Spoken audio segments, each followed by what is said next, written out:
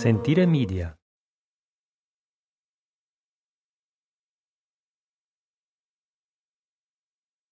Hello everyone, and welcome to A History of Italy.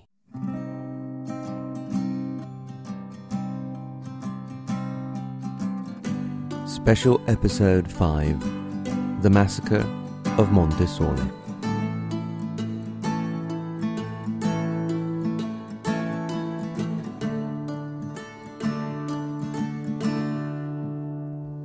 It is the morning of the 29th of September, 1944. The sky is threatening rain. 16-year-old Lidia Perini, along with her cousin Giorgio, make their way up from Cerpiano to Casaglia in the mountains south of the city of Bologna. They have come seeking refuge from the advancing German troops. The Germans were moving to crush the resistance of the Stella Rossa, the Red Star partisan brigade, operating in the area, supported, more or less willingly, by the local population. Lydia and her cousin arrive to find the village deserted, and soon discover that everyone is hiding out in the church. The hope is that the occupying troops will burn the houses and other buildings as they have done in the past, but will leave the church alone. The men have mostly gone into hiding. Not only the partisans who, overwhelmed by the German troops, have moved up to Monte Sole, hoping to catch them in less favourable terrain, but also the men of the villages and the surrounding areas. The women, children, and the elderly have stayed behind, thinking that they will be spared by the operation. Shortly after Lydia and her cousin arrive, so do the Nazis. As they approach, 3 people are quick enough to escape from the back door of the church and hide in the surrounding woods. Then the soldiers surround the church and close both doors. Once they have checked the area, they then enter and order the terrified people inside to come out. As they make their way out, one woman, Vittoria, remains seated. The soldiers grow impatient and shout at her to get moving. They kick the chair out from under her. She falls to the ground, and when she starts shouting for help, one of the soldiers pulls out a pistol and kills her. Vittoria did not move because she was paralyzed. She is the first victim of the massacre of Monte Sole. At this point, the priest, Don Ubaldo Marchioni, who has gone back in the church to help the paralyzed woman, starts to argue with the soldiers. He moves to take out the ciborium, which holds the hosts, the wafer used in the Holy Communion, which the church rules require to be taken away if the church is in danger. That is when the soldiers open fire and kill Don Marchioni. A bullet puts a hole in the cup, and it is only found in the ruins of the church 40 years later. The priest was among the 5 other men of the church that died in those fateful days. The Bishop of Bologna, knowing about the growing danger, had offered them protection in the city. They had refused, preferring to stay with their flock. The rest of the group are told that they are to go down to the village of Cerpiano, but when they reach the crossroads, they are marched instead over to the local cemetery. When they arrive, the gate is locked, so a soldier has to shoot it open. The people are marched in and made to line up against the chapel wall, the tallest in the back, and the shortest, the children, in the front. Lydia's cousin Giorgio really needs to go to the toilet at this point, so Lydia, not fully realizing what is going on, simply tells him to go over to the corner.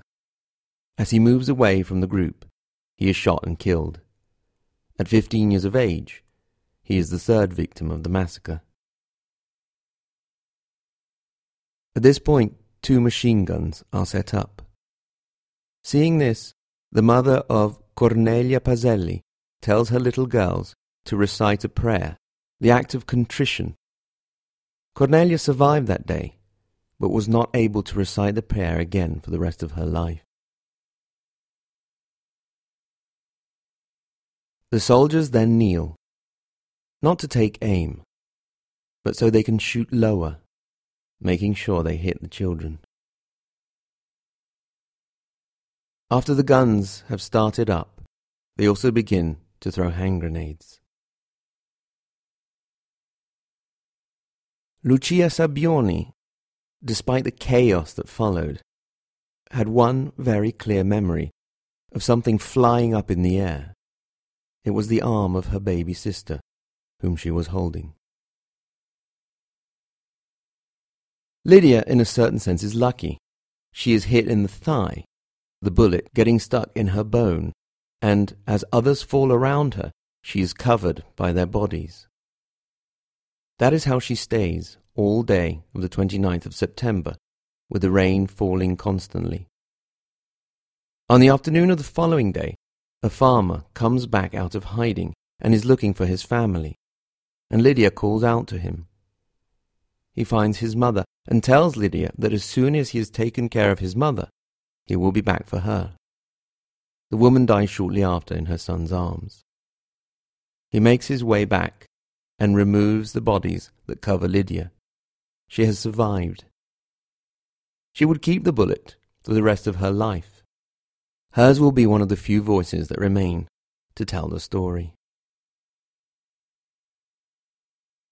The massacre of Monte Sole, also known as that of Marzabotto, the name of the largest municipality in the area, took place between the 29th of September and the 5th of October, 1944. It was part of an operation ordered by Field Marshal Albert Kesselring to try and crush the partisan Stella Rossa Brigade, which had been operating successfully in the Apennine Mountains south of Bologna, along the Gothic line that divided the Nazis and Fascists from the advancing Allied troops. The Nazis understood that they were losing and were becoming desperate, and with desperation came panic, anger, and cruelty.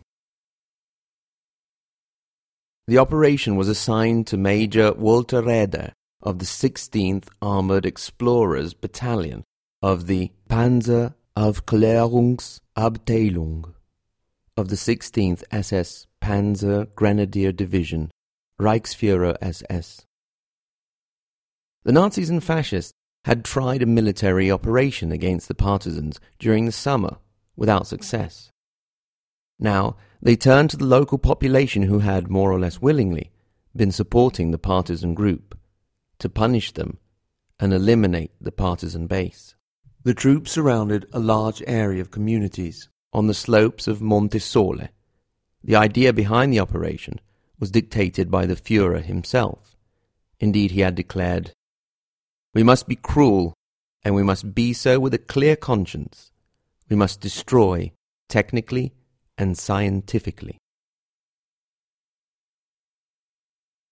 Another of the villages that was caught up in that ring of death was that of Cerpiano.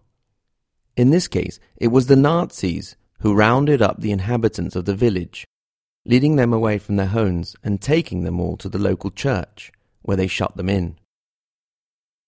Shortly after that, a soldier opened the door and told the people inside that soon they would be dead. A few minutes later, an object crashed through the window of the church and exploded inside. Those that were killed instantly were lucky. The people there started to scream. They continued to do so, with the screams turning into groans that grew more and more quiet as the day drew on, and moved into the night. They were accompanied by the droning of the rain and by a piano that one of the soldiers had found in a nearby house and had started playing. During that night, a woman started to shout out again, and the soldiers entered and shot her. Her husband, her professor in the city of Bologna in the high school, tried to tell the Nazis that he was a fascist and he had the card to prove it. They told him that if he had been a fascist, a true fascist, he would not have been there in the first place, and shot him. The next morning, the remaining survivors were also put out of their misery, and their necklaces, bracelets, rings, and golden teeth were collected and taken away by the soldiers. We know about the events here thanks to one of the three survivors, a nun called Antonietta Benni. The soldiers had felt her cold hand and thought she was dead. The other two survivors were a girl of 7, who was overlooked since she was wrapped up in a shawl, and a boy of 9, who was covered up by the body of his mother. There were many other episodes in other villages in which people were killed in over 100 different locations. Sometimes up to about 100 a time, like in the cemetery of Casaglia. Others in just 1s or 2s.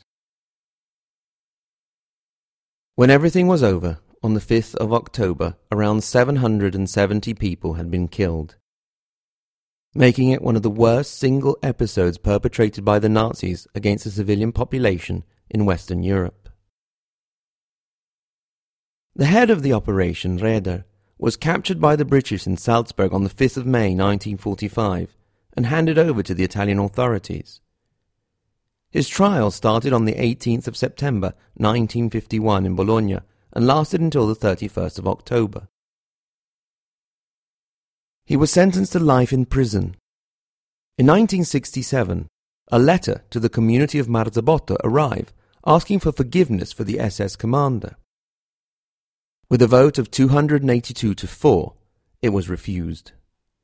He was later released on the 23rd of January 1985 and denied ever sending the letter, claiming that his lawyer had done it. He died on the 2nd of May 1991. The massacre has not been forgotten. There are many streets and many towns as far away as Venice that bear the name of Martiri di Marzabotto, Martyrs of Marzabotto. There is a great memorial in Marzabotto now, on a beautiful hill overlooking the Po Valley, and many others in the areas in which the killings took place. Marzabotto was also in the news relatively recently. It was during a football match in one of the minor leagues. One of the players of the visiting teams, a certain Eugenio Maria Luppi, scored a goal, and to celebrate, he went over to the home team fans, raised his hand in a fascist salute, and showed the shirt that he had under his jersey, a T-shirt of the Italian Social Republic, Mussolini's puppet regime. Luckily, he was kicked off the team and not allowed to play for almost a year. Unfortunately, now he is back on another team. I mentioned his name so you could think about him in these next few days, as a symbol of what certain groups of people try to do with history. Eugenio Maria Luppi. That is his name. Unfortunately, he is only one of many. For those who point to the fact that the massacre was perpetrated by the Nazis to make the point that the fascist regime wasn't that bad, it is important to remember that many of the soldiers on those days spoke Italian. They were the soldiers of the Italian Social Republic, and they had led the SS there as guides. On the 17th of October 1945, and on the 30th of September 1946 in Bergamo, the fascists involved were found guilty in court. What is remembered today could be forgotten tomorrow, and it could become easier for people who say, the fascists weren't that bad. Mussolini may have made some mistakes, but he also did good things. That is why it is our job, mine and yours as listeners and lovers of history, real, true history, to not let that happen, and to keep the memory alive. C'è un tempo scandito dal sole che ci lascia senza parole. C'è un tempo per ogni destino, a pareggio di ogni dolore. Un tempo scandito dal sole, un tempo per ogni destino. Poi c'è un tempo di ogni illusione che dura più a lungo nel cuore, che ci lascia il sapore del pane e del miele, il sapere del fare, che ci lascia il calore del fuoco,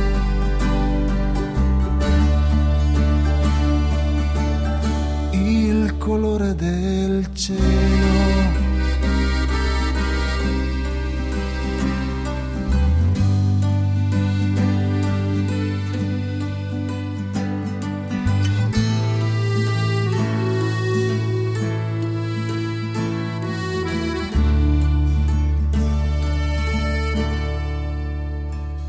Il tempo scandito dal sole può illuminare lacrime di sale.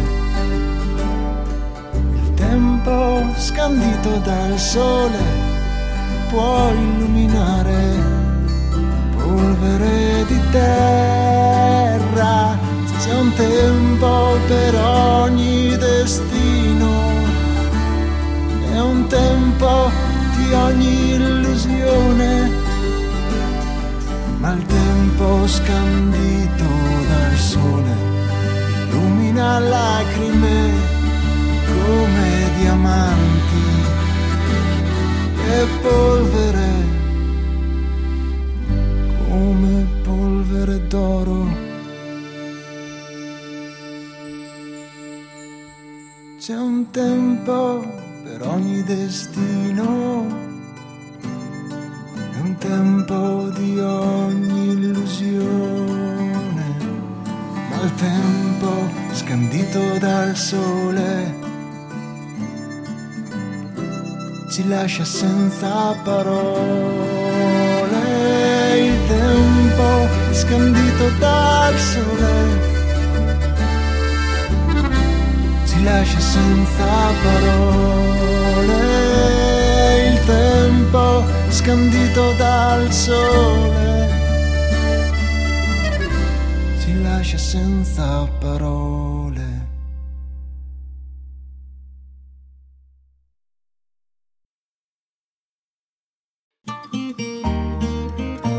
Sentire Media. Hey, podcast producers and show hosts. Do you want to join a podcast network that celebrates all things Italian? At Sentire Media, we understand the allure of Italy and its unique culture. Our devoted team of hosts and producers are all driven by their shared passion for Italy. And we work tirelessly to create the best lifestyle podcasts and content that will whisk you away to the very heart of Italy. With us, you can savor the mouth-watering flavors, get lost in the stories from the past, break down the cultural barriers, and truly immerse yourself in the vibrant traditions of this intoxicating country. If you have a great podcast idea or are already in production and would like to join Sentire Media, head over to sentiremedia.com, that's SENTIRE media.com, and find out how to submit your show.